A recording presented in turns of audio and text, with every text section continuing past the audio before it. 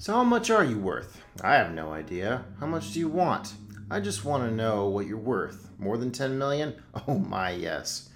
Why are you doing it? How much better can you eat? What could you buy that you can't afford already? The future. The future. Now where's the girl? It sounds familiar, and I feel like I know it, but I cannot. Your first hint would be you saw it this year and you really liked it. I saw it this year, Mm-hmm. and I really liked it. Like, super liked it. Was it Bullet Train? No, it's a little older than that. A little older. And I saw it this year. Big fan of the genre. Big fan.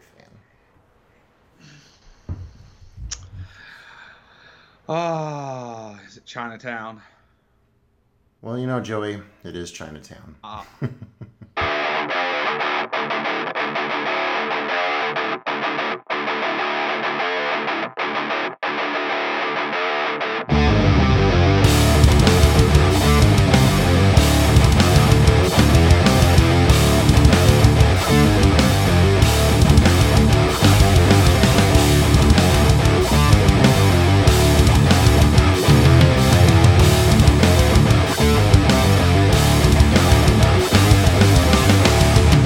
You and I have unfinished business. Oh? And what's so stinking about it? The moment of heart-rate feeling, Spirito Santi. I think this just might be my masterpiece.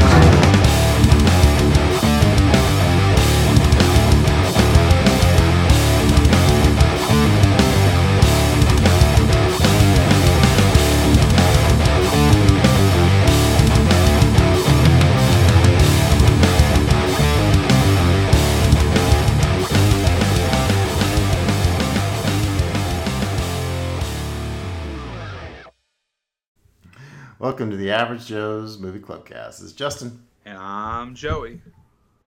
All right, we've decided we're not too old for this shit already as we tackle another one of my all-time favorite movies with There Will Be Blood from Paul Thomas Anderson. Plus, they may be gentlemen, but they sure do a lot of kicking ass as we check out Joey's pick, that first Kingsman movie, The Secret Service from 2014. And just a heads up, we do discuss our full thoughts on these films. So if you've not seen one, skip ahead to avoid Rust. Any spoilers, or pause, go watch, come back, and then have fun, all that cool stuff.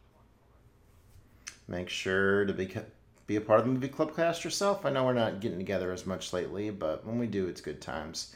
Hit that subscribe button, the bell notification, so you can hear from us when we are new, like right now.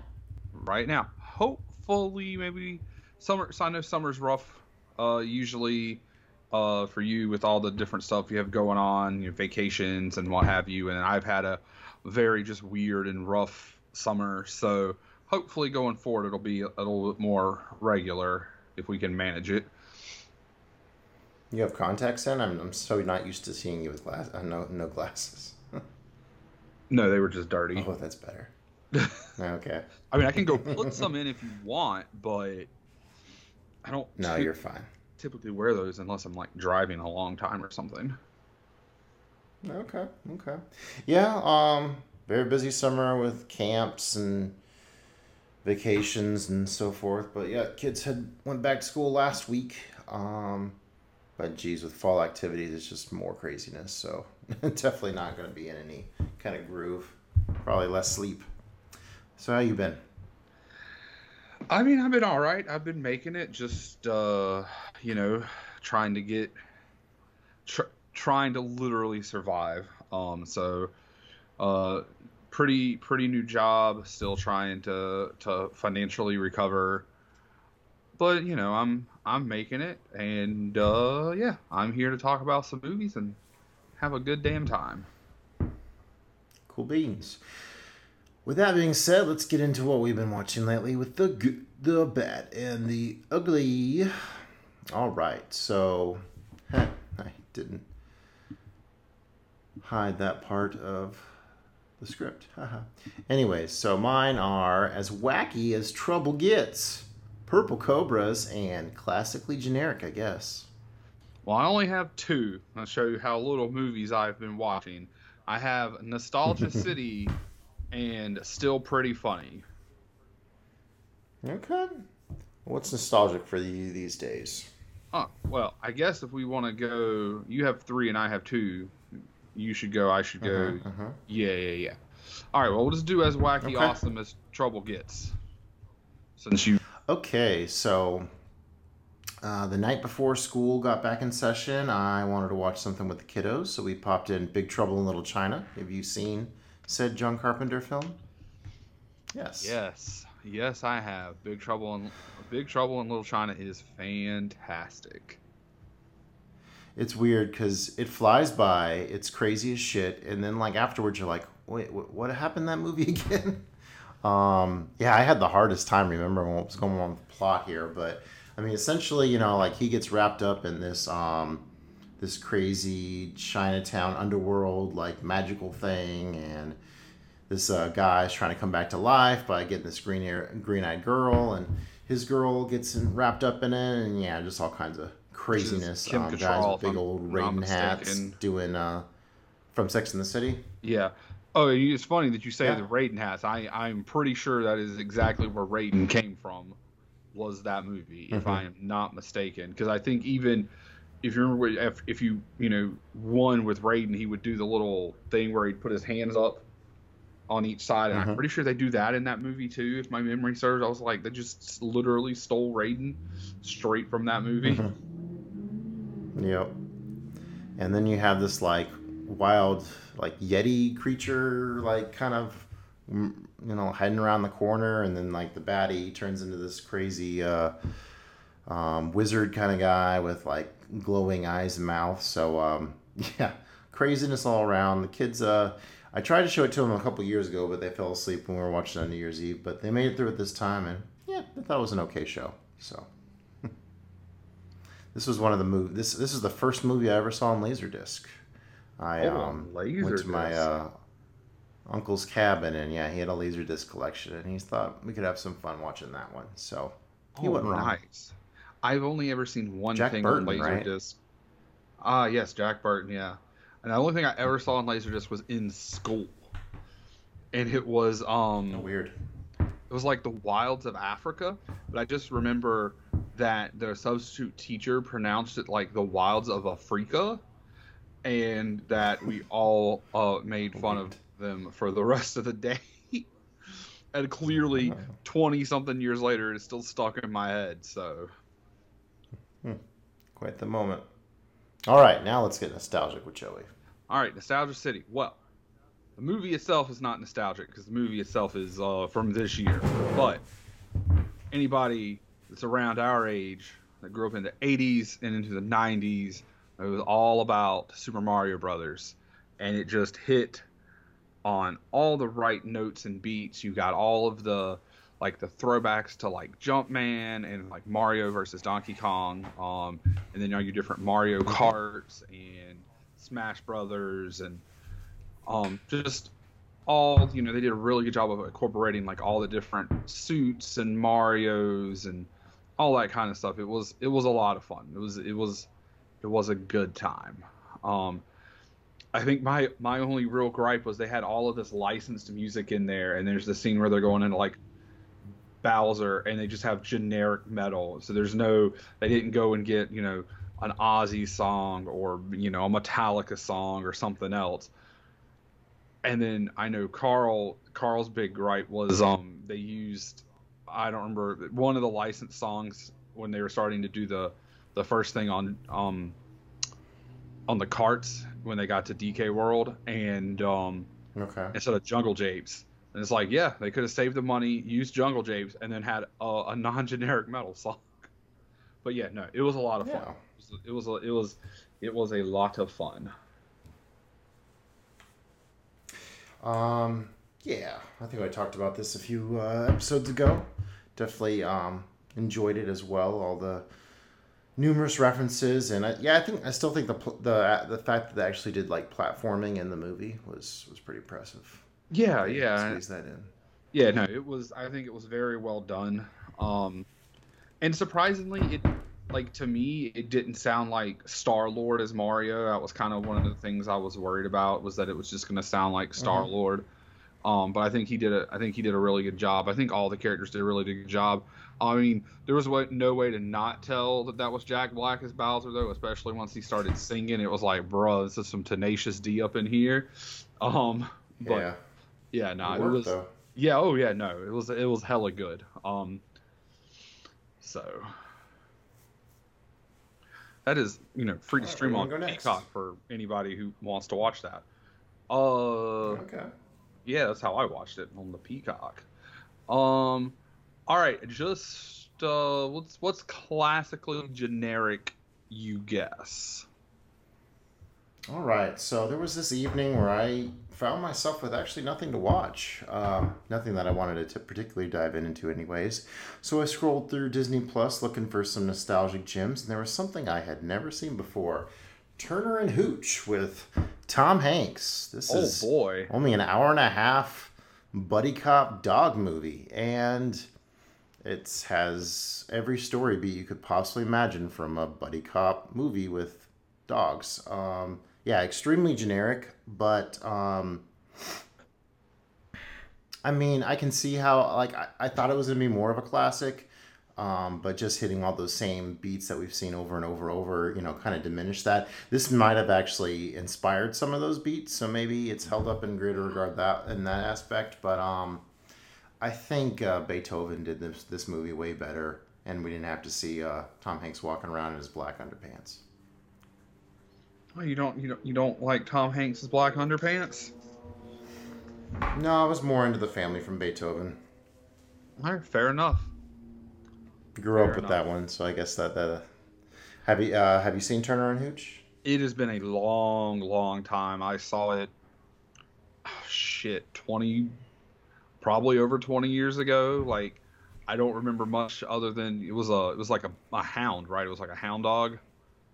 And he it's a big everywhere. dog. It's a big ugly dog, and Slobbered with me like not Beethoven. being the biggest fan, essentially. But I think Beethoven's a better looking dog. This dog looked pretty rough. So yeah, well, I mean, Beethoven that part was wasn't winning me over. Bernard, right? A Saint Bernard. Yeah, that's a good looking dog. Yeah, got that dog in him. I actually found a thing called 1 Minute Animals or something on YouTube. They have like shorts, and then like they do this whole like at least like a 60-second clip about like all like these different dog breeds and stuff. It's pretty cool learning. Okay, kind of that's find cool. out what each dog is like. It's like was bred for and what they're good for. Not that I'm getting a dog anytime soon. We just got a new cat, but I mean, it's harass always the wife good about these things. Good to have the information, just general knowledge. Yeah, but Turner and Hooch is an okay watch, but kind of seemed like I'd already watched it before since it not much fresh there. All right, so for still pretty funny for me, was This Is the End. Okay. I hadn't seen that since either in theaters or like shortly after theaters, so like 10 years or so, and it didn't hold up 100% great, but it was still pretty funny. I mean, it's a lot of really funny people in the movie playing exaggerated versions of themselves, and the end of the world. Especially Jonah Hill. Yeah, Jonah Hill. And Michael Cera just on cocaine. So yeah, he got killed it was in that, right? Yes, a lot of people got killed. He also got killed. Channing Tatum. I'm surprised that ended up having like. That's the movie where like they do something like noble and they get sent to heaven, or like yes, during the apocalypse, like, this yes. giant demon. Yes, there's a giant demon, and so Craig Robinson was the first one. Once they were in the apocalypse, he like sacrificed himself and got saved, and then Seth Rogen and I can't think of his name. He's in like all of those movies with them, but the main character. Yeah. I can't think of his real name, but yes, they end up getting beamed up. Is it Goldberg something? It's not Adam Goldberg, is it? No. I mean, give me like 3 seconds. I will tell you, because I have this one different thing here called the interwebs. Oh, it's Jay Baruchel. Baruchel. Yeah, Jay Baruchel. Yeah, not Yeah, I was not like, his writing partner, Evan Goldberg. yes. But I mean, yeah, and the cast was stacked. I mean, you had Danny McBride, and then all of the bit people, Christopher Mintz-Plasse and Emma Watson, and Mindy Kaling, and Rihanna, and Paul Rudd, and Channing Tatum, and Kevin Hart, and then the Backstreet Boys, and so, yeah, no. Yeah. I think my favorite part was... I think this is the movie I discovered... Oh, go ahead. I think one of my favorite parts was they're all in the confessional, and like Hermione just stole all her shit. Oh yeah. So this was the movie where I learned I wasn't a Danny McBride fan. Not a fan. I mean, he's just the same. Danny McBride is the guy from Eastbound and Down in everything, and I don't know if that's because that's him or whatever, but he was literally the same guy from Eastbound and Down as he was in This Is the End. Like, I want him for a little while, and that's really about it. I don't want him for like a long period of time. But like I said, it was still pretty funny. Sounds like we're on the same page. Yeah, it just didn't like. I remember watching this in the theater, and me and my buddies were like literally falling out of our chairs. But it was 10 years ago, so yeah, I had a vibe. Yeah. Was that for Eastbound and Down or this movie? For This Is the End. Eastbound and Down, I think I watched the whole first season. I mean, it was a pretty decent show, but it's also just kind of... I couldn't imagine now, like, another 10 years or so from it to just how different it probably would register. What kind of show is it? I've never watched it. So Danny McBride is a former major league pitcher, and he's like at the end of his career, but he's still trying to like hold on and like get back into like the minors and get back like to the major leagues. And he's like back home where like he went to high school, and so like he's supposed to be like this big stud, but he either got suspended for drugs, like I don't know, he was like a bad boy partier, all that kind of stuff, and he just like he ends up like coaching ball at the high school, and so he has to be a teacher, and it's just shenanigans. What channel was that on? Like FX? It was HBO. Okay. Yeah, it's a full-fledged say whatever you want, show whatever you want kind of thing. It does kind of feel like an FX show in that vein though, yeah. Okay. Yeah, I've never saw Curb Your Enthusiasm and that, and yeah, there's some of these shorter HBO shows I never got into. Yeah, I never saw Curb either.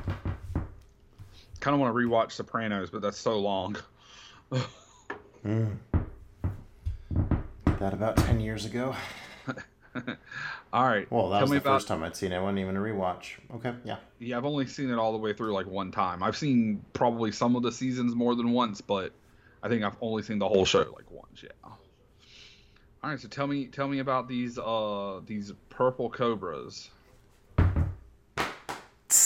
Yeah, I finally saw Dodgeball for the first time. That was kind of random.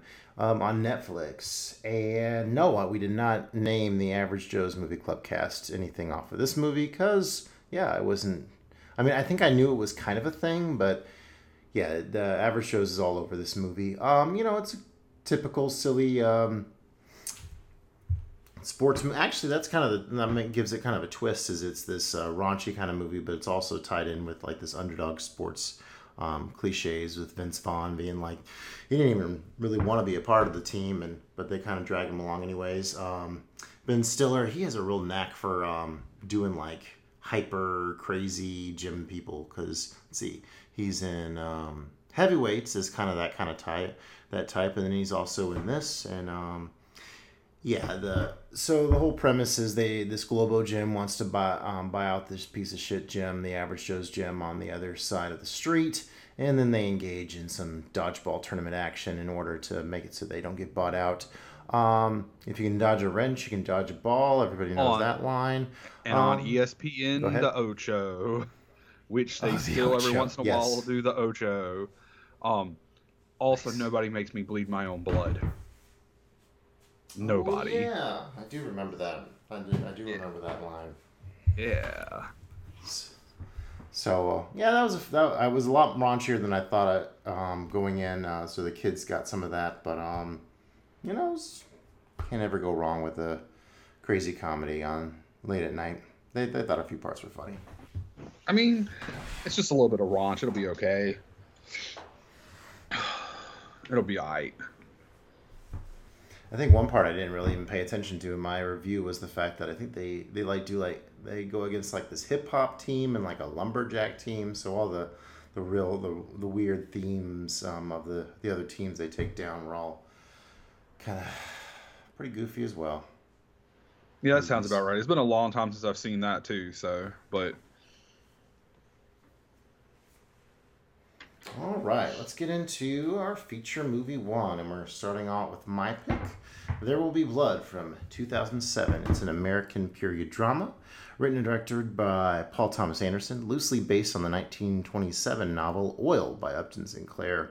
It stars Daniel Day-Lewis as Daniel Plainview, an oil man on a ruthless quest for wealth during Southern California's oil boom, and forms a contentious relationship with a local holy roller, played by Paul Dano. So, hold a few fun facts for us to chew on before we get into the plot here. All right. So the kid who played HW, his name was Dylan Frazier, and this was his one and only movie. So, kudos to him. yeah, he did a really good job. I think that his mother had never heard of Daniel Day-Lewis before this, and saw him in Gangs of New York. It was still pretty nervous about having her son work with him after that performance. So I think they sent her something a little bit more mild, like Age of Innocence, to show her his softer side. I mean, yeah, but it's just a movie. Like, obviously, he's just. I mean, not that he was any better in this movie as a character, the character of his character. Anyway. Mm-hmm. Yep. As you probably know, No Country for Old Men, they were both in the Oscar race that year, and there's a fun fact that some of the smoke clouds that they used for testing during the oil rig fire scene could be seen from the No Country from Old Men set. And so, messing up what the Coens were working on there, even though they came out with The Last Laugh. So, oddly enough, mentioning No Country for Old Men. So, yeah, they both came out like that same year for the Oscar. And I watched both of those movies, like, once they released on Blu-ray. I don't know if I borrowed them from Johnny or how I went about watching them, but I watched both of them and was super not impressed with either one of them.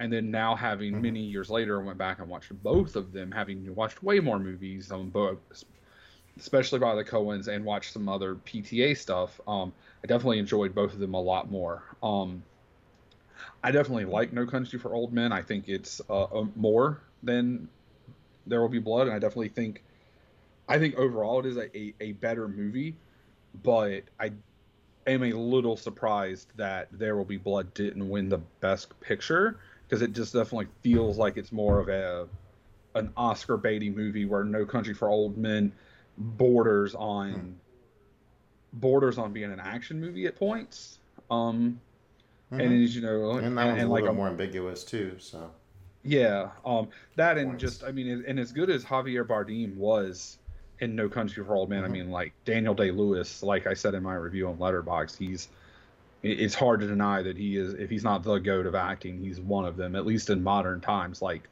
he can do whatever he wants, like, and it's absurd. Some more fun facts here. The infamous "I drink your milkshake" is part of a real quote, actually. Apparently, PTA found a metaphor in a congressive transcripts from the 1920s Teapot Dome scandal.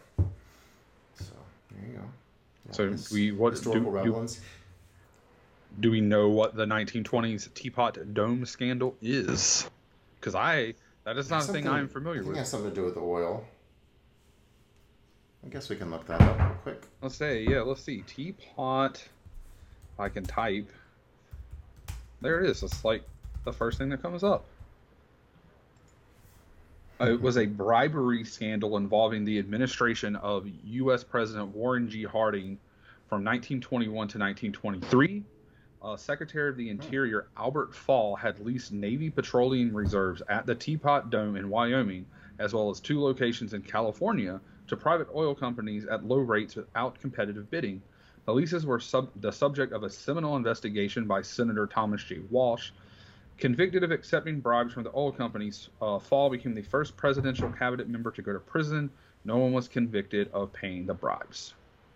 And this was before Watergate, regarded as the greatest and most sensational scandal in the history of American politics. Oh, wow. All right. 1920s for you. Come for the movie reviews and stay for the history lessons. Here you go. As of 2012, this movie earned $76 million worldwide and more than 3 times the budget, and is PTA's most profitable movie. Oh wow! I thought it would have been. I would have thought it would have been Boogie Nights, but maybe because that one was a little bit earlier from him, and kind of got cult status instead of. Because I think that was like his second big movie. Actually, maybe his first big movie now that I think, because his first one, jeez, why am I blanking on the name of that one? PTA filmography. Yeah, I can't help you. This is our second PTA on the podcast, right? Because we also did Inherent Vice. Yep, that's the one. And Hard Eight is is his first one. His first movie, not as well known, and I believe, Boogie Nights came out the following year. So yeah, that was definitely early on. And a lot of his other movies have been kind of not the most audience-friendly affairs, which maybe why I like him so much. I do want to. Thomas Anderson direct. As I said, I did want to see Punch Drunk Love. I keep forgetting that's by him. Oh yeah, it's in the collection too. Adam Sandler. Yes, it is. Yeah, it's a weird one. Pretty fun. But I was going to say, so PTA and his crew were pretty loose about where scenes would take place. Sometimes they meant filming scenes 3 or 4 hours in different locations and evaluating and the result each time. So a little Kubrickian there with doing things over and over and over again to get them right. Yeah, that sounds pretty right. And I guess on that note, excuse me. Also, I'm sure you read Carl's review, my roommate, for those who aren't keeping up or are new or forgotten. I think in his review of this movie, when we watched it, talked about how it was hugely influenced by Kubrick. Which would make a lot of sense since you love Kubrick and that you love PTA. But I also thought it was funny, whereas like I don't typically like Kubrick, that I enjoyed this movie with it being heavily influenced in a lot of ways by Kubrick. I thought that was kind of an interesting. Okay. I remember that, man. So I remember when this didn't win against No Country for Old Men, but I remember the title of it really standing out to me. And just one night on demand on my cable box, I was just flicking through and I was like, just watched it randomly and just laying on my couch. I was like completely like swept away by this whole idea of this guy down in the mine, and he's doing his thing and you got this really creepy music, and then somehow he drags himself all the way back to town. It's just the whole beginning of this movie. I just remember being so like just getting wrapped up in it, and it's surprising how some of the details kind of got by me from there, but we'll get there. Let's see. So yeah, I've seen this about 5 or 6 times. Had a couple issues the first couple times, and those would be the fact that I was really thrown by Paul and Eli both being played by Dano the first time. I was kind of, I guess, not being as familiar with the plot the first couple times. that threw me for kind of a loop. And then the whole trek to the sea part with the guy he thinks is his half brother. For some reason, I thought that really dragged out. But gosh, this last viewing, I think it's probably my fifth viewing of it. It just all clicked together pretty seamlessly, and I'm kind of surprised it hasn't worked for me this well before. I knew I loved it, but this has definitely been the best watch I've had thus far. What are some of your opening thoughts on it? I definitely, for a while, we were talking about the two brothers, the twins being played by the same person since they're twins. I definitely did for a while think that maybe, like the brother, it's Eli and Eli's the crazy minister one, and Paul we only see the one time. Yeah, so I thought maybe Paul was just like that Eli had done it as like a joke, like not as a joke, but as like a deception. Like, hey, I'm this twin brother or whatever, and it was like a joke, or it was supposed to be something that we kind of was getting something like that the first time too. So and then they mention him, like they never show him again, but he's mentioned a few times, and especially in the big scene at the end. So you're like, okay, this was his brother, but it was just weird that he was never seen or anything else anywhere else in the movie outside of that first scene. It kind of seems like a mistake they wanted to distance themselves from, and it bothered me the first couple times, but you kind of get over it whenever you're used to saying it. Okay. Again, yeah, just can you even imagine, like not only dragging yourself out of a mine, but all the way to town to sell some gold or silver? I mean, I guess kind of reminds me of what Treasure of the Sierra Madre, which I think that was one of the PTA's favorite films, and he watched that and this other one that has James Dean in it called Giant, or some of his favorite westerns. I think him and Daniel Day-Lewis watched those a couple times while making this, so something to look out for. Okay, yeah, I mean, Treasure Sierra Madre is very good. I watched that earlier this year. I did think that the dude, and now that's been a couple days, and maybe I'm not remembering it right, but he left his pack and stuff down in the mine, lit the fuse, ran up the stairs, and then tried to hoist the bag of stuff out. And then it exploded, and that's what caused him to fall and break his leg, right? The ladder broke on him, which probably got weakened by the explosion. Yeah, so this is why didn't he just take his stuff out first, go back down, light the dynamite, go back up? But yeah, I couldn't imagine dragging myself out of a mine with a broken leg and then dragging myself to town. That is absurd. Yeah, that's quite hardcore, especially with the most ominous desert hill ever with those that awesome Johnny Greenwood score. Let's see here. I was listening to a debate recently about how much you think Daniel actually does appreciate HW. Like in you can kind of see on one end, because I mean he self-admittedly, he just calls him a bastard and basket at the very end, and like casts him off. But like throughout watching it, you can tell like how much HW means to Daniel, like a whole lot. Because let's see, gosh, where do you even start with that? Oh yeah, that is a whole can of worms, right there.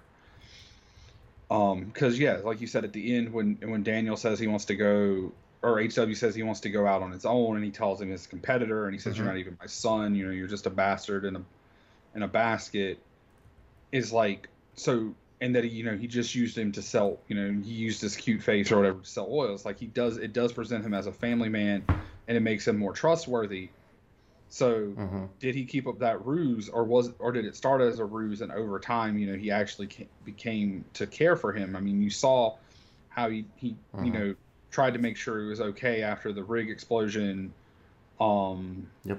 And then even sent him to like a special school, which sent him away, but he sent him to a special school, and where he could have just cast him off or something like that, or was he that good of a con man that he was that invested in keeping the con and appearances up to keep his appearance of himself up. But then you have the whole scene in the restaurant where and trying to get the steak and the whiskey and all of that stuff, and he tells the guy, if you talk about my kid, I'm going to slit your throat. And so that's a really could either way. I think I think you have to kind of, maybe it's left open for interpretation kind of thing. In some ways, sure. One thing that I found really striking this time is so he does send him away shortly after because he can't deal with it. He's so good at accumulating wealth, but he's not good at people, and he says he can't stand people. But at the same time, he becomes so attached to HW, and it's almost like he can't deal with it because he has the success of this new well, and he has his half brother come into the mix, and now all of a sudden he can't even communicate with HW. He just wants him to go to bed immediately. He pours half a thing of some kind of alcohol into his milk and forces him to drink it. And that's the night that he tries to set fire to the guy. I'm curious. The wiki suggests that he did it out of that he was jealous of the guys getting Daniel's attention. I don't know. For some reason, I had this hunch that he was kind of onto him, especially because he was kind of thumbing through his diary or whatever. So, any take on that one? Yeah, it was another thing. Because you see him thumbing through the diary, and then he sets fire, and it's maybe it was some sort of jealousy. Maybe he feels like he's being replaced, but now he can't hear, so he doesn't know what in the hell's going on, or maybe he had figured out that this dude was in fact a fraud, and we found out later that the diary was the diary of Daniel's brother. It just wasn't that guy's diary. So I don't know. That's really really hard to say. And I had completely forgotten about that part, so I was like, holy shit. Yeah, and it's Daniel can't even deal with the fact that his son is in this situation now, so he distances himself as quickly as possible. I think because he finds that the best thing for the relationship, even though HW quite is not a fan of that, as we see whenever he returns. Yeah, it's an interesting concept to think of how the only real family that Daniel ends up getting is the family that he makes for himself, his partners and his son that he took on and so forth.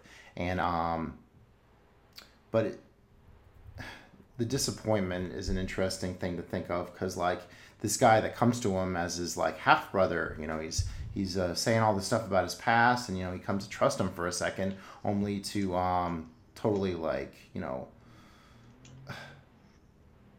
I'm pretty sure Daniel was extremely, put out by the fact that he was deceived by this whole thing. This he's finally feels like he's getting in touch with somebody he can relate to because it's his family. But this guy's an imposter. So every chance he tries to have at having these human connections seems to be failing. Yeah, like he said, he is not good at people, and he said that he had it inside of him. He didn't want other people to succeed. So there's just something in him where he is. And foreshadows HW at the end there. Yeah. So yeah, he's just like you said, he's just not good with people. So. Okay, so rewinding a little bit back. So yeah, we already discussed how Paul tipped off Daniel to what was going on in Little Boston. So Daniel and HW go up there. They're gonna quail hunt, and so then he wants to buy the land from the Sunday family, right? That sounds correct. Metaphoric about that. Yeah. Right. Yeah. And then Eli's already kind of onto this because he's like, oh well, if you're gonna buy this, we need $10,000 for my church or whatever. And so this is kind of Eli's first little stab at Daniel because they get this little feud going back and forth. Which so what do you think about Dano in this movie? Definitely plays the super religious leader very well. I mean, definitely cult status. And I don't mean cult classic movie. I mean, like, dude was like, I'm the leader of a cult. Um, Ah. I mean, yeah, I mean, but he had those people hook, line, and You sinker, know, believing yep, you know all everything the he hands. said. Oh yeah, I mean, you talk about pulling the ghost out, and um, yeah, the back and forth between Eli and Daniel throughout the entire movie is very interesting and intriguing to watch, and how they play back and forth. And I'm a little surprised, we'll get to the end, but I'm surprised that maybe didn't happen sooner. Hmm. Um, so it kind of gets stirred up a little bit more when Eli essentially demands that he's going to be doing this blessing at the well. No big deal, just a few words, but Daniel is not having this at all. So that kind of unfolds kind of a spell of bad luck on things for him, which is, it's interesting to say. I mean, you have the whole part at the end where, Daniel's demanding that Eli say that God's a superstition, but there's aspects here of some. I wouldn't say there's any like. It's interesting how religion gets played with here because there's definitely like karma involved, I guess you could say, but at the same time, there's no like concrete like spiritual stuff going on at the same time. More concrete business stuff going on because it's definitely a feud between the two factors, right? Oh yeah, I mean, definitely. And it's oh, the bad stuff happened, and of course the religious leader is going to, especially one who is trying to give credence and get what he wants and what he needs from Daniel, is like, well, of course, you didn't let me bless it, so this is why all this bad stuff is happening. It's clearly manipulating the fact that there were no like work standards and safety and all that kind of stuff back then. So Um, if I say I spotted the searcher's shot, do you know what I'm talking about? I'm assuming it's a shot out of the front door of the Yep. church. Yep. Well, from the searchers, you have that iconic shot where it's just the doorway, and then you can see off in the distance. Yeah, I think I noted another Western we spotted that in, but definitely noticed that a couple times here, even on one instance Bill where 2. ah, there was one instance where it actually showed Daniel and Eli within the frame, and it's like zooming up as they're like arguing in each other's faces. Great stuff. Great stuff. Oh yeah, there was Apparently, definitely a lot of Daniel Day-Lewis took 3 years to get ready for this role. 3 years to get ready for it. Yeah. Wow. Dedication. That's that method acting for you. Yeah. I went back and read my old review from 3 or 4 years ago, and I think I understood a lot of these concepts maybe a little better than me. It's probably because I was looking at the wiki, but watching it through this time, it was a lot more apparent what was going on. The fact that so Daniel has to make this pipeline to get the oil out because I think it might be Union Oil. They're like the prices to export oil out of there is real high. So Daniel has to do it himself, and he refuses to sell out because he sees himself as this like self-made man. He doesn't want to be bought out for nothing. Yeah, he partners with like the other oil company, like the smaller, like Pacific Oil or something. I don't remember specifically, but yeah, because the big oil company also owns the railroads, and so yeah, the export tax, or the fees or shipping fees are, eating him alive. But they offered, I mean, to make him a millionaire on the spot, and a millionaire in the early 1900s is a much different thing than just having $1 million in 2023. Like, while it's a lot of money in 2023, it is an absurd amount of money in like 1910 or whenever they make him that offer.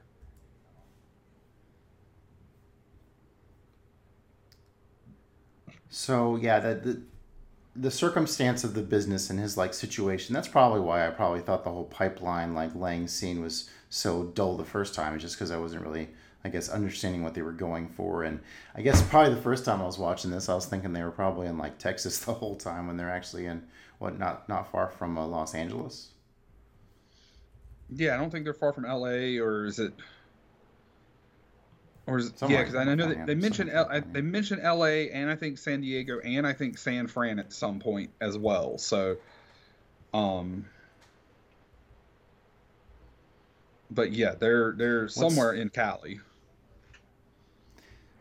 what's the name of the guy who plays his half or pretends to be his half brother? Oh, that's a good question. I don't remember. Da. Let me make my point. Well, maybe you're looking that up. Yeah, I'm gonna One try to thing that find it. stood out to me a little bit more while flicking through it is so he goes to this meeting with the guys about maybe lowering the transport prices, and at the very end of it, like he's like with his like more trusted confidant guy, and he's just like, Yeah, you didn't take him to the. He didn't say you didn't take him to that meeting, but you kind of that's kind of the gist of it.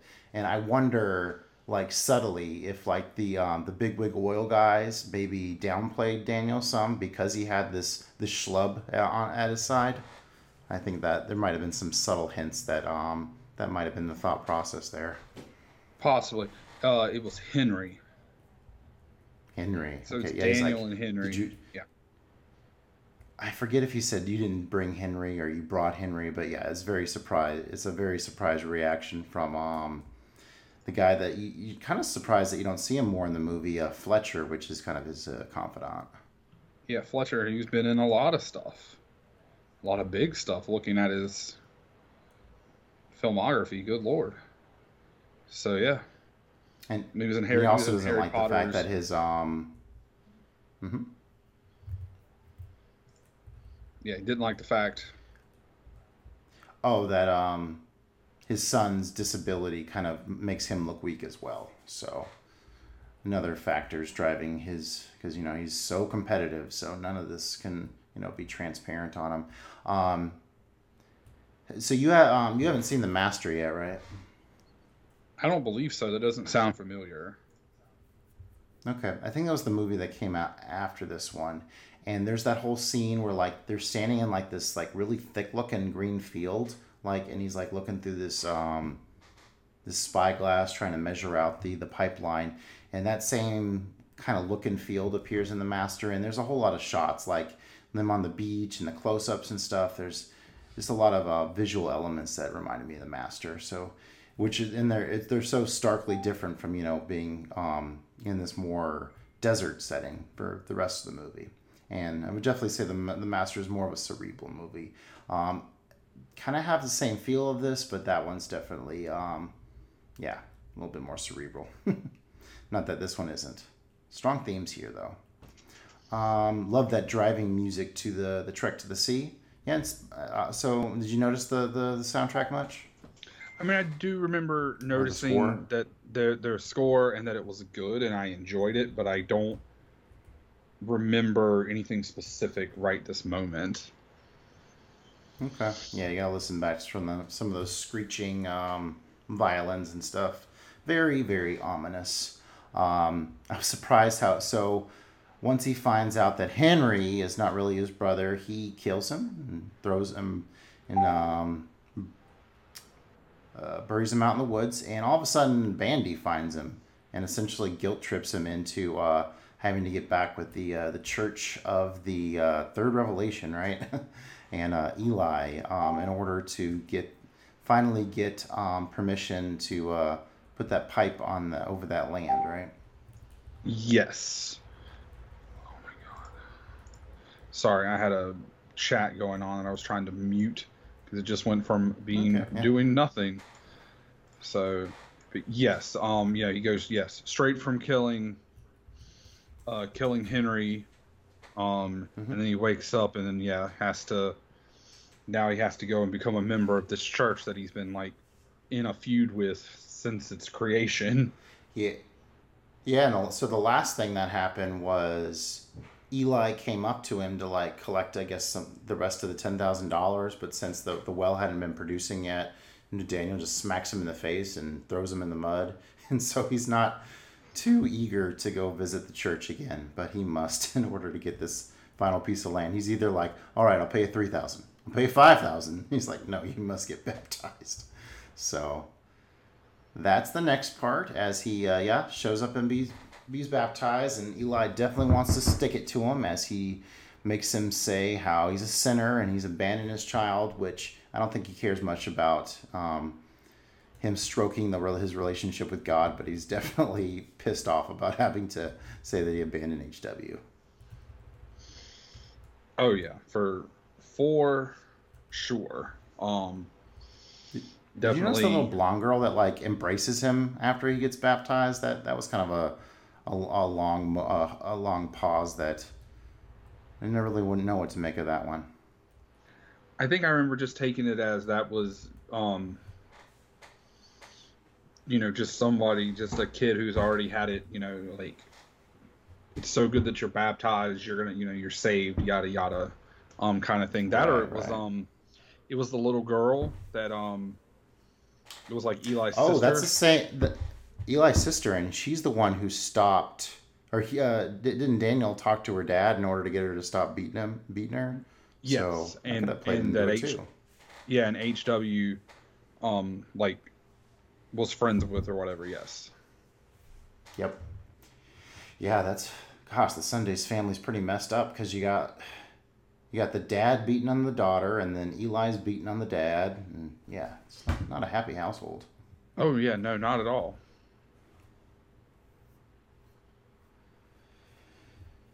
Okay, so that brings us back to already mentioned HW coming back into the fold and smacking Daniel around. This is the bookend of what we were talking about earlier, where those the bigwig oil guys were like kind of giving them shit, and then you got the bizarre scene where Daniel, when he puts a napkin over his face and mockingly says how he got the best of them or whatever, and then then it goes back to the scene you mentioned where you talked about HW again. I'm gonna slit your throat. So goofy and very menacing all at the same time for Plainview. Oh Going yeah, into the towards the he's end here. he's definitely, like, when you think of cutthroat businessman, he's definitely the one that would come to mind.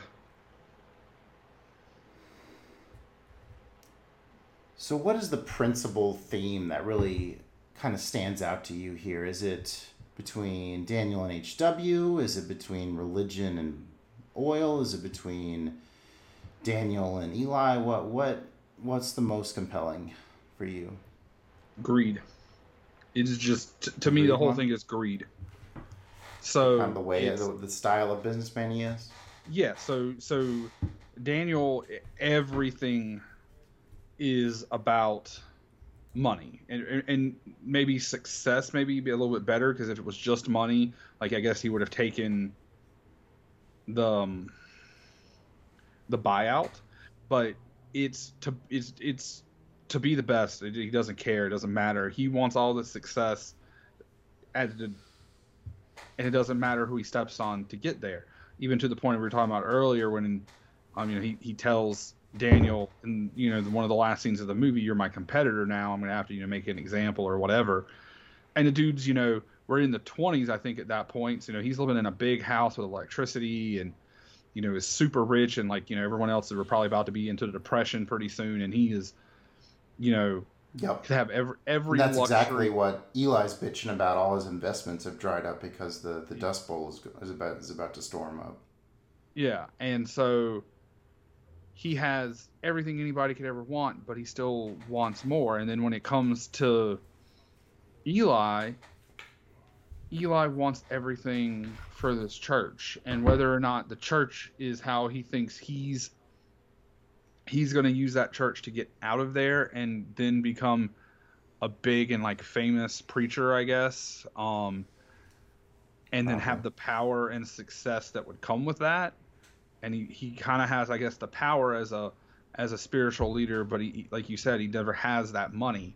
So to me, it's just the greed, or the desire to have kind of everything, and how both of them went at it from different points of view, but very similar in their actions to kind of get there.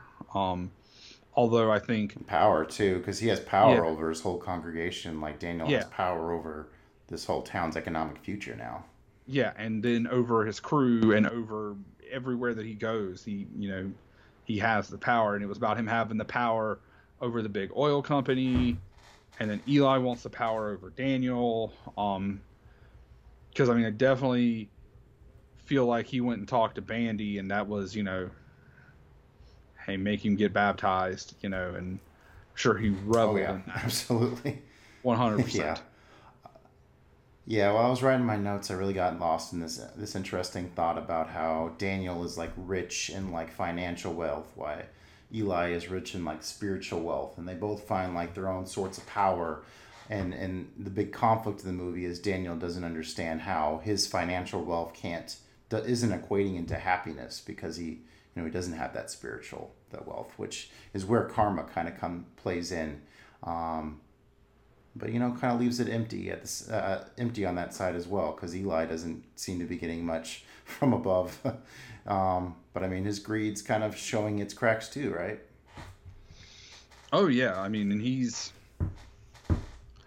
he tried to get, he essentially made the deal with the devil, being Daniel, to get the money to build the church, and to build the oil rig and all of that in the town, and their paths have intertwined again when we get to the end, and yeah, he's out of money, his investments have went bad, or because everything's just drying up, and so there he is again, he wants to maintain that power, or whatever it is that he's or maybe money for the congregation or what have you, and it's just he's just at Daniel's footstep again, trying to negotiate with someone who's just a more savage negotiator, tactics, everything. Sure. Crazy how long this final mansion scene is as we fast forward. HW has married his deaf friend that he might have been the daughter of his interpreter, not exactly sure. But yeah, it's crazy how long this scene is. Daniel does exactly what he said he was going to do. He locks himself up. He's even have like target practice in the hall. So he's quite the miser, the recluse. Recluse, shut in kind of deal. HW says he's proud of himself. He's getting married. He's gonna move down to Mexico, be his own oil man, because that's what Daniel basically trained him to be. But Daniel can't stand that aspect of competition. So this news definitely sours his mood, and he can't take it, and so he has to lash out at him, unfortunately, instead of just letting him go. But this puts him in a fabulously bad, goofy mood for whenever Eli wakes him up, because I guess after after that happens, the next time when we see Eli, Daniel's passed out drunk in the bowling alley. So yeah, it couldn't have been that great of a night after that news. Yeah, he's just passed out in the middle of the bowling lanes, like a plate of food, and his servant's like trying to wake him up, or his aide or whatever. Which he starts eating as Eli's talking to him. Yep. Oh, yeah. And then we have the whole drainage, Eli, drainage, my boy. Because Eli has gone out. He has not found any success. He's come back to Little Boston.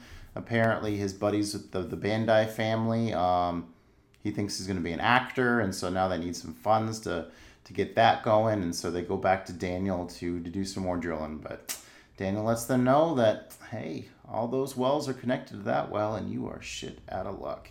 And Eli kind of goes wild about this idea, and then Daniel finally puts him out of his misery with a few good whacks of a bowling pin, and says he's finished. He's satisfied. He's gotten that blood that finally might make him happy, at least for now. Yeah. I know the end just, you have this struggle between these two characters, for the entirety of the movie, and obviously that's now ended with Daniel killing him, whacking him with the bowling pin. Like, also Eli puts up, like, he runs, but he doesn't put up like any real fight. And like at the same time, you're like, dude, you're so much younger than this guy. Like, you feel like you would have been able to get away from him, or fight him off to a degree, but I guess maybe he doesn't think that Daniel's gonna, actually kill him, and obviously he's kind of knocked out after that first hit. But the movie itself, to me, it just, he hits him, and he's like, this is, I'm done, and then it just ends, and I don't know, it feels like there should have been something else there. I don't know what, but it feels like there should have been just a little bit more right there, and I don't know how to pinpoint it and say what it should be, but.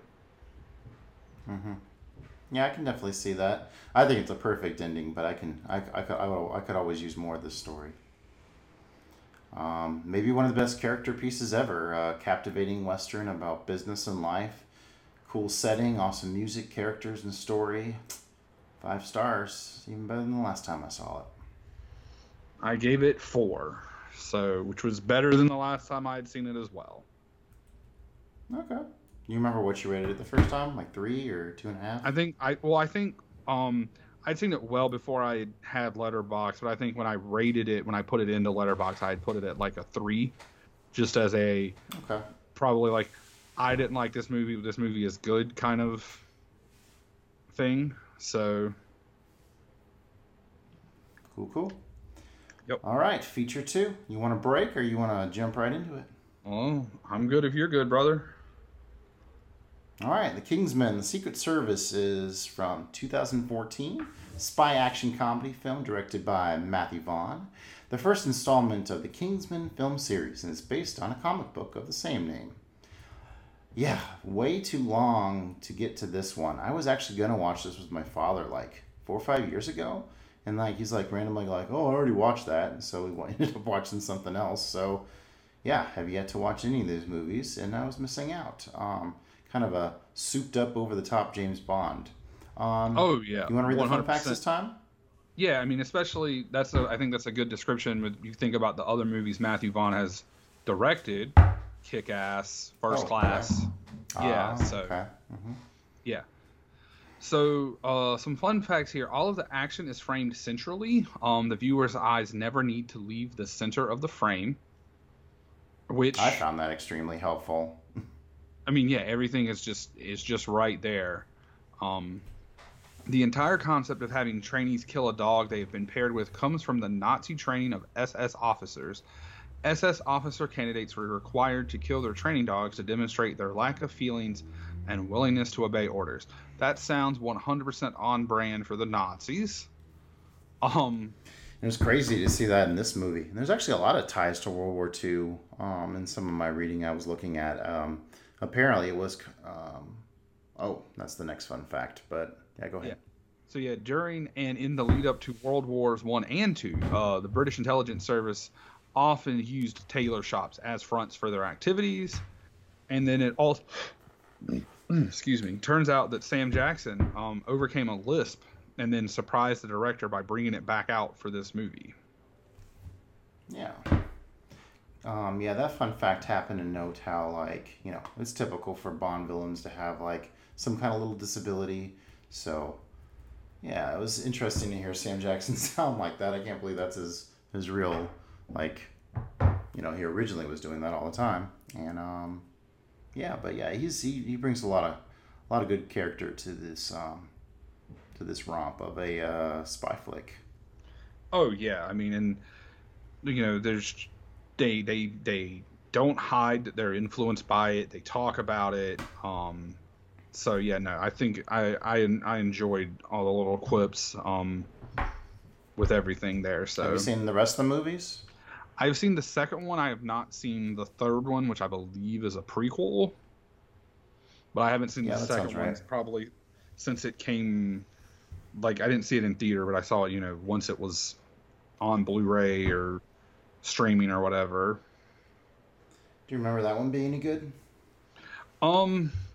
I remember it not being as good as this one, but I remember enjoying it. It has another insane cast with another, if I'm not mistaken, hugely named celebrity as the villain, and it has another big fight piece to a classic rock song. Okay. So yeah. And it has the aforementioned Channing Tatum in it. G.I. Joe in it. So yes. Okay. Okay.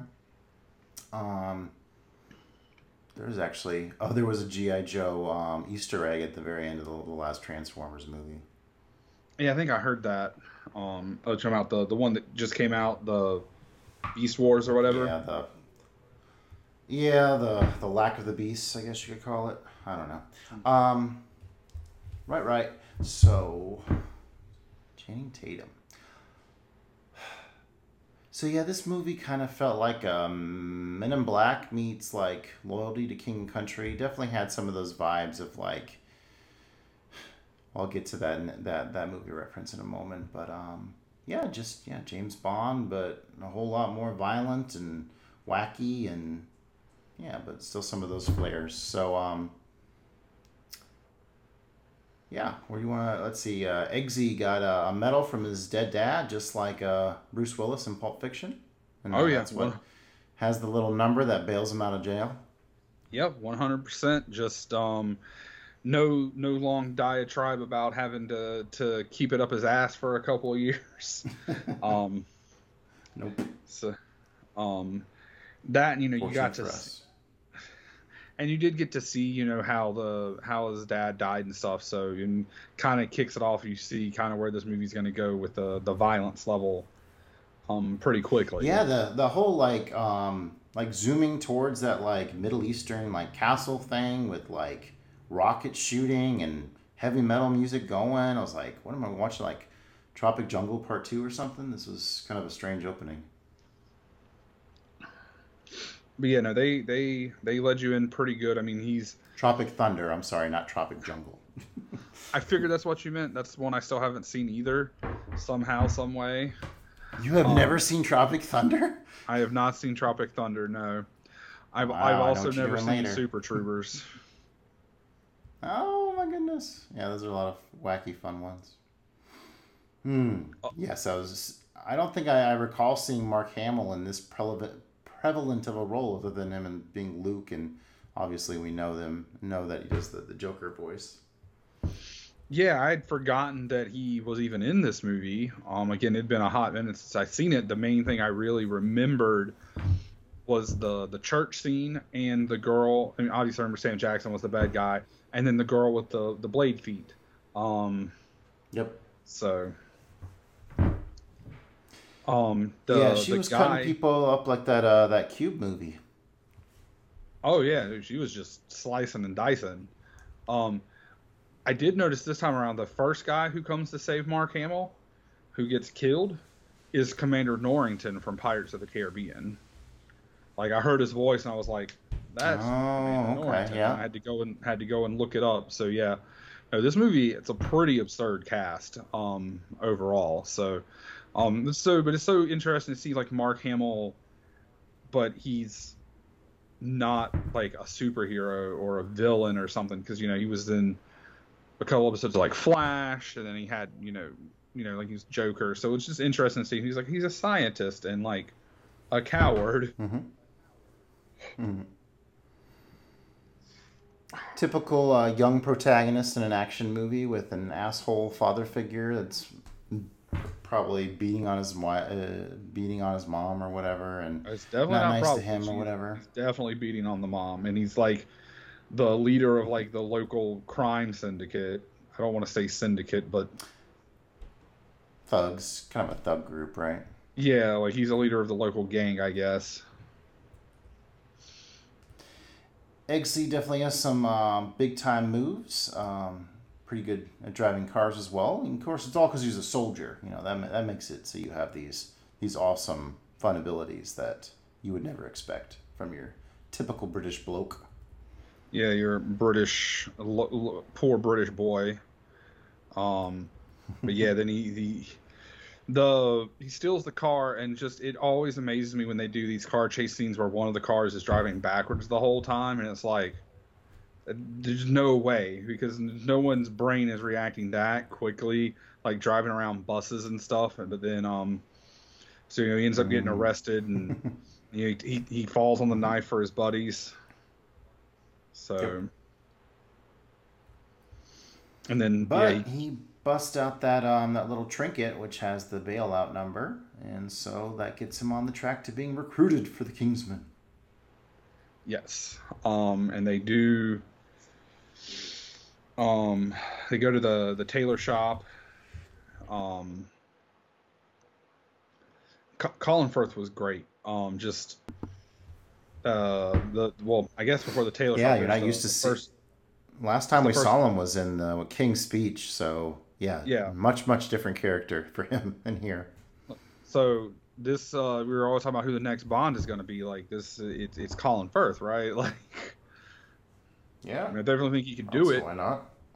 Yeah, but yeah, you see him. The manners maketh the man, and he locks the door, and then you get to see him with the really cool umbrella that's bulletproof and has like shotgun shells in it, and he just kind of beats the hell out of all those blokes in the bar. And then his watch has got the sleep dart to keep the owner from calling the cops. Yep, he said if he just could finish his beer, he'd leave him be, but they couldn't let him have that last sip. So aggressive.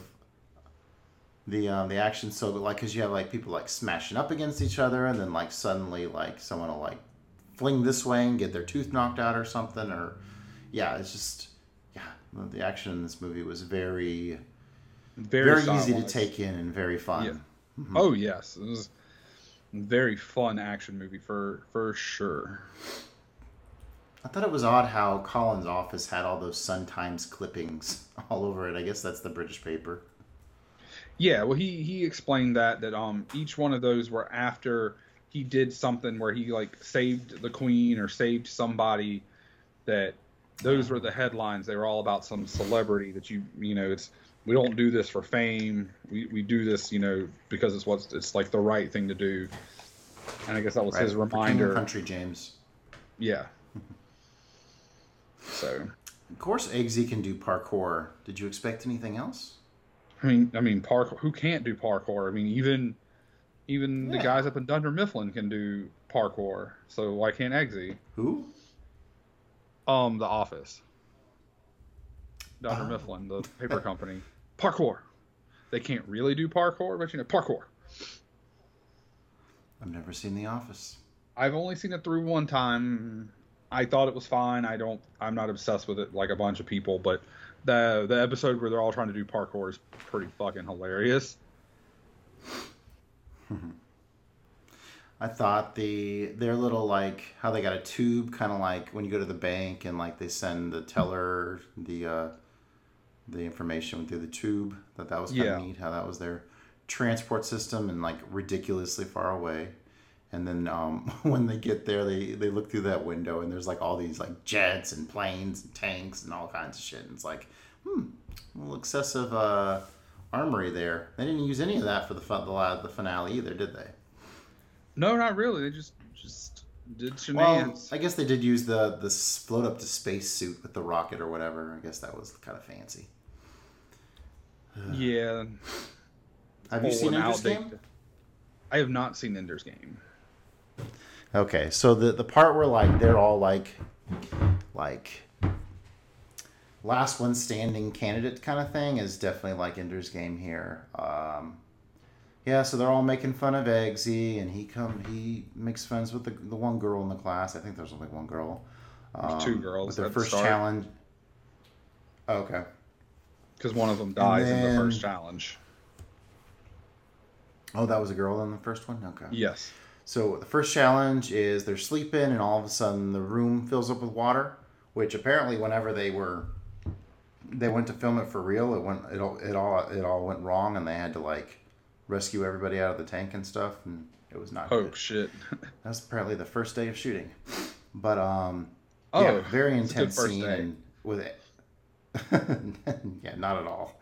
But yeah, Eggsy goes into some serious beast mode where them swimming from one side from like trying to open the door, and then he like punches through the glass. What's this guy can't do? Yeah, I mean, he didn't Meanwhile, stop him Colin getting in the Farrell, air. not Colin Farrell, Colin Firth, right? You hate Yes. Colin Farrell. Yes, I do hate Colin Farrell. He goes to visit Luke Skywalker, and he gets, I guess, drugged or something, and that puts him Well, out for like a long time. They blow up the implant that's in the back of, or Sam Jackson blows up the implant in the back of behind Mark Hamill's ear, and I guess it had some sort of drug or the explosion or something concussed him. So Cool. See, this is why we need Joey here to fill us in on all these things I didn't pay attention to the first time when I was just seeing people get kicked in the face. Roadhouse. Yeah. Roadhouse. The look of those security guards' faces whenever they see the sword lady, like the sword leg lady, like chopping through their limbs. Yeah, they were not expecting that. Yeah. I want to know, first of all, where's the backstory on how she got the sword legs, and how is she so good with them? Because like, she was pretty slick. I ain't gonna lie. She kind of be real. They kind of bitched her out at the end when they killed her, but. Oh yeah, with the little scratch from the poison shoe blade or whatever. Yeah. So the plot here is that Sam Jackson wants to give the whole world free network service by giving you a implanted SIM card. But unfortunately, this also makes it so he can be Thanos and make people kill each other. It's not an implanted. He gives everyone the SIM cards, and you just put them in your phone or whatever. The people who were in on it with him had the implant in their neck, and it was supposed to protect them from the sound wave. But it also meant he could blow their heads up if they decided to talk. Yep. Yep. Oh, okay. Yep. It's been a couple days since I watched this. Thank you. Let's see. Yes, the death games are all about trust and leadership. I'm blanking to the parachute one where they said not everyone had a parachute, but they did, and yeah. So basically, the girl that Eggsy has befriended, she's like in the front of the competition. So basically, they have to jump out, parachute, not get seen on radar, and land on the target. And then they get told part of the way through that not everybody has a parachute. So Eggsy starts coming up with a plan, and then one guy gets scared and parachutes out, and then they start, one by one, going through the plan until. And then he pulls at like less than 300 feet, and he goes to get in Merlin's face. But none of them are as crazy as Keanu Reeves, who jumped out of a perfectly good airplane without a parachute. So. Indeed. Colin catches up with Samuel Jackson at his evil lair, and he serves him some tasty cheeseburgers to go with some wine. So that's a quirky moment for our actors. That was interesting, where they're talking about like this like new non-fancy food, but like pairing it with like really expensive wine. I thought it was pretty hilarious that it's like, well, yeah, of course I've had McDonald's with this 1930s wine or whatever. Of course, like bah. So they sure had a crazy arsenal for getting people to freak out and quit between what they so they send them on a mission where they think they're doing something, but then all of a sudden they get drugged and tied to railroad tracks, and so they try to get them to crack that way. So the final three, so Eggsy, the girl, and the main other guy who's kind of like been bullying Eggsy the whole time, the super like rich snobby guy, they all have to pick up the same girl in a bar. And so they're all talking shit, and then they all get roofied, they get rehypnoled, and yes, they all wake up tied to railroad tracks where the dude's like, "Tell me about the Kingsman," blah blah blah blah blah. And Eggsy basically tells him to go fuck himself, and lo and behold, there's a trap. The railroad goes down, the train goes over him, and he's safe. And then the girl survives, and then the rich dude's like, "Fuck it," and he's just like telling all the Michael Caine's characters, which I guess was Galahad, Lancelot. I don't remember. Arthur. He's Arthur. So he's like, he's Arthur, and he's blah blah blah blah blah, and so he ends up getting kicked out, and it's just then at that point down to Eggsy and the girl whose name I cannot remember to save my life. And that was then it came down to the shooting doggo challenge. Yes, and then is when we got the shoot the dog challenge. Which that part was pretty messed up. That was after. No, I guess that was before. Yeah, it was before the church scene. So it's before the climax. Yeah. Yeah, because that kind of escorts in our third act slump where we think Roxy. Roxy is her name. Yeah, that's the girl's name. Oh, okay. And then Knife thinks he's kicked out. Mm-hmm. Yeah, knife foot girl is Gazelle. Oh, that makes sense. Yeah. But yeah, that was the one part where I thought the movie did went a little too far, where they made him seem stupid because he didn't have the trust, knowing that it would be blanks in the gun. I don't know. I thought that was all kind of a little twisted. But well, I mean, they said there were no more safety. And they said there were no more safety nets, and like, I guess the idea is also where Eggsy took and pointed the gun at Arthur, like he was almost going to pull the trigger and then didn't. So like, what if he does pull the trigger, like, kind of thing. So, but I mean, it was fine. Yep.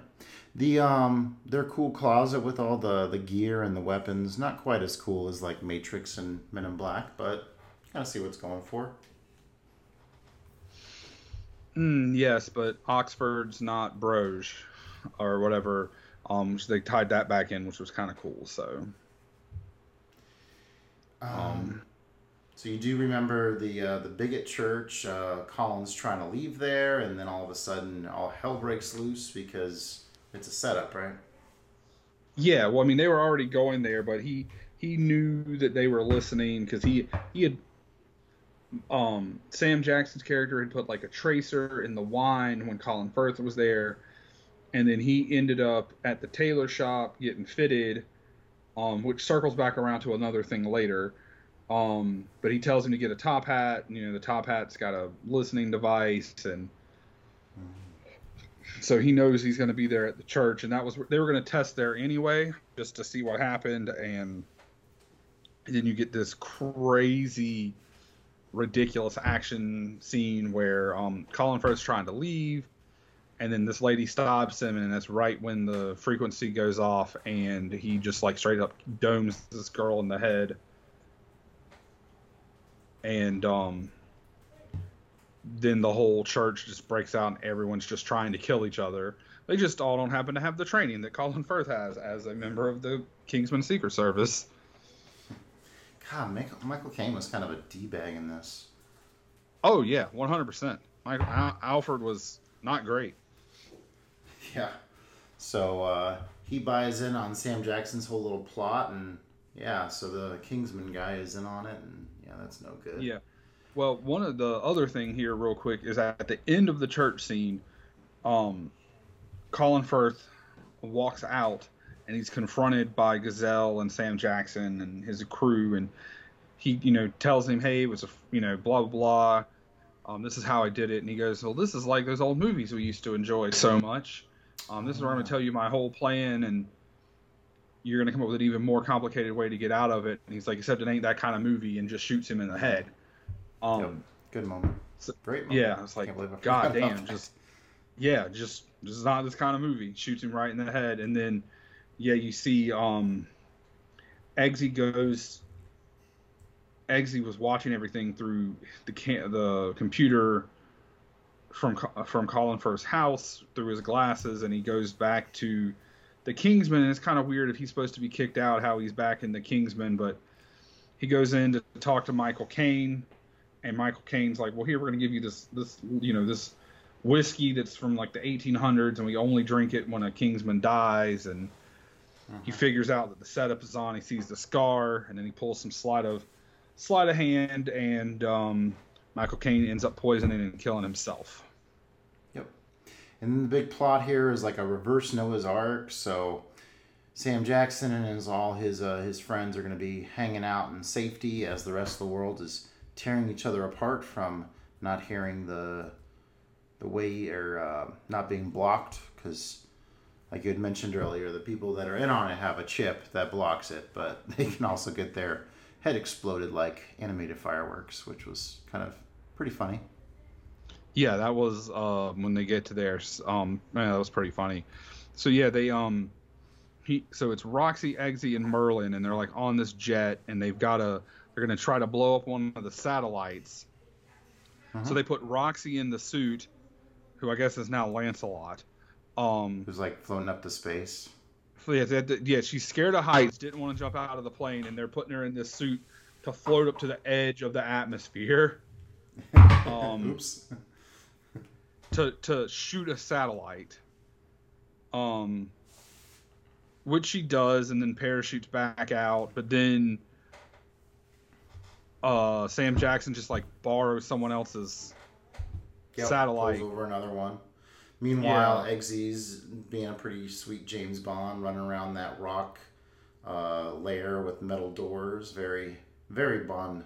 Oh yeah, that was such a Bond like layer kind of thing, and yeah, they used Arthur's code to get in, his phone or whatever, and they got in, and he's running around trying to find everybody and save everybody, and then the rich kid who was the last person eliminated finds him and turns him into Valentine, which is Sam Jackson's character, and things go out of hand. There's a big fight between Gazelle and Eggsy, and he hits her with the knife boot with the poison, and then he's just still running through shooting guards, just endless guards. And then they can't leave because there's so much artillery, and then they hack it and they set all the chips off and just killed everybody that was in the lair. They killed like the entire U.S. cabinet and Barack Obama. They don't show that it's Barack Obama. It's just heavily implied that it's Barack Obama. Michael Caine.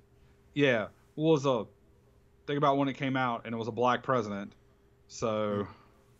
Okay. Yeah. So basically, I have to rewatch the part. That part's blinking on me, but okay, go ahead. Yeah. So it's just basically every world leader who went along with it also died. They all got their heads exploded, but there was just the big musical score to the timing of the heads being exploded. And let's see here. It kind of cracks you up because Sam Jackson has to have his like hand on this little pad in order for all the chaos to continue going down, and so like he's there, and like it goes to like this beach with everyone beating the shit out of each other, and then he lifts it up, and then they stop, and then they resume.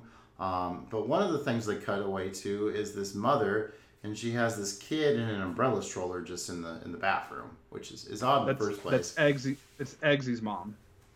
Yeah, it's Eggsy's mom and sibling. Okay. And they had Roxy when he didn't think they were going to be able to stop it. They had Roxy call her and be like, "Hey, sequester yourself from the kid so you don't hurt the kid." Oh, okay. So that makes sense why awkwardly in the bathroom. But it definitely feels like something pulled right out of The Shining, right? With the mother trying to tear through the door with a knife. I mean, that is, here's Johnny. Like, I mean, that is definitely what we were saying when watching it. So. Okay. Just getting some concurrence. Right. All right. After she shot down the satellite and makes it back to that snowy wherever she was, he's just kind of pacing around as Eggsy's doing all the shooting. She didn't have much to do at that point. I thought that was funny. Yeah, you don't even see her anymore, which is kind of... I mean, I guess she's not the main character, but she's the one who made it in. we get that that's not this kind of movie, as Eggsy gives Sam Jackson his taste of his own medicine with in the plot, and then it ends in nice James Bond style with him sweeping up the Swedish princess who is ready to get with him because it's not the crazy people she was with before. Yeah, that and the motivation she gave him was just ran. It was kind of because you don't really have any of that kind of like stuff going on in the movie. Then all of a sudden it's like, you saved the world. We can do it in the butt, and it's like, what? Where did that come from? Oh yeah, that's what you're getting at. Yep. Yeah, it does say that, doesn't it? Yeah, and then he goes in to save her, or he saved her, and he has Merlin get him in there, and then he locks himself back in the room because he pulls the door shut. But then Merlin can see through his glasses and just like shuts the computer screen. Yeah, he's like, oh my. Yep, very Bond. And then we get a mid-credit scene during credit scene where it basically bookends Colin's bar fight scene, and Eggsy's about to do the same kind of shit. So goes around, comes around. And it's like he hits his stepdad or his mom's boyfriend, and then it's all the same thugs that were there before, and it's like, you guys want a round two? Like, really? But oh yeah, it was. That is pretty bizarre. Yep, big action romp, some grit. I enjoyed it. Yeah, 4 stars. I think I left it at 4.5. So I really, really enjoy that style of like the way they did the action. It's super stylized. So yeah, enjoy it quite a bit too. I have to watch the follow-up sequel. All right, so Joey, what are we gonna watch next time? All right, so this is one that I own and have been wanting to watch for a while. I've got a sweet Eureka release of it, so I figured it was time to dive into it. And that is The Last Hurrah for Chivalry. It's a John Woo kung fu movie. Oh, neat. Okay, never heard of it. It's also in the collection now, so you obviously will like it. That's not necessarily true, but I do appreciate getting the chance to watch ones that I am not aware of. I am going to go with I think it's going to be the last of my kind of favorite movie series, and let's finally watch Amadeus, the Best Picture winner from the 80s. Okay, I have never seen that. Yep, it's quite the musical spectacle, but hopefully one that you'll enjoy. Oh, I mean, I do like musical movies, so I am down. Cool. I am down to clown. All right, and if you'd like us to answer any questions on the show, just send that over to where now, Joey? You can email us at theaveragejoesmovieclubcast@gmail.com. You can go to our Facebook page. There should still be a button that lets you just automatically email us, or you can just leave a comment there. We're both individually on Twitter. There's also an Average Joe's Movie Club class. X. Twitter, X, XXX, whatever. Twitter, the platform formerly known as Twitter. So yeah, all of those places. We would definitely love to hear from you guys. We do enjoy getting feedback and sometimes even doing shows with some of you guys. Yeah, it's a lot of fun. So Joey, why do we do this show? Because we love talking about movies and seeing people's heads blow up. Good night, everyone. Go Tigers! Oh, Gamecocks. That's weird. Boo.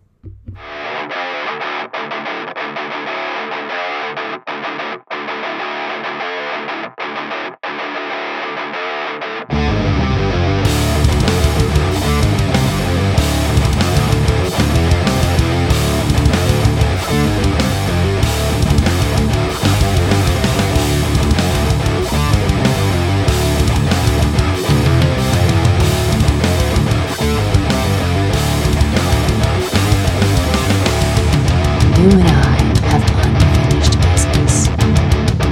Oh? And what's so stinking about it? The moment of heart-rate feeling, spirit to start. I think this just might be my masterpiece.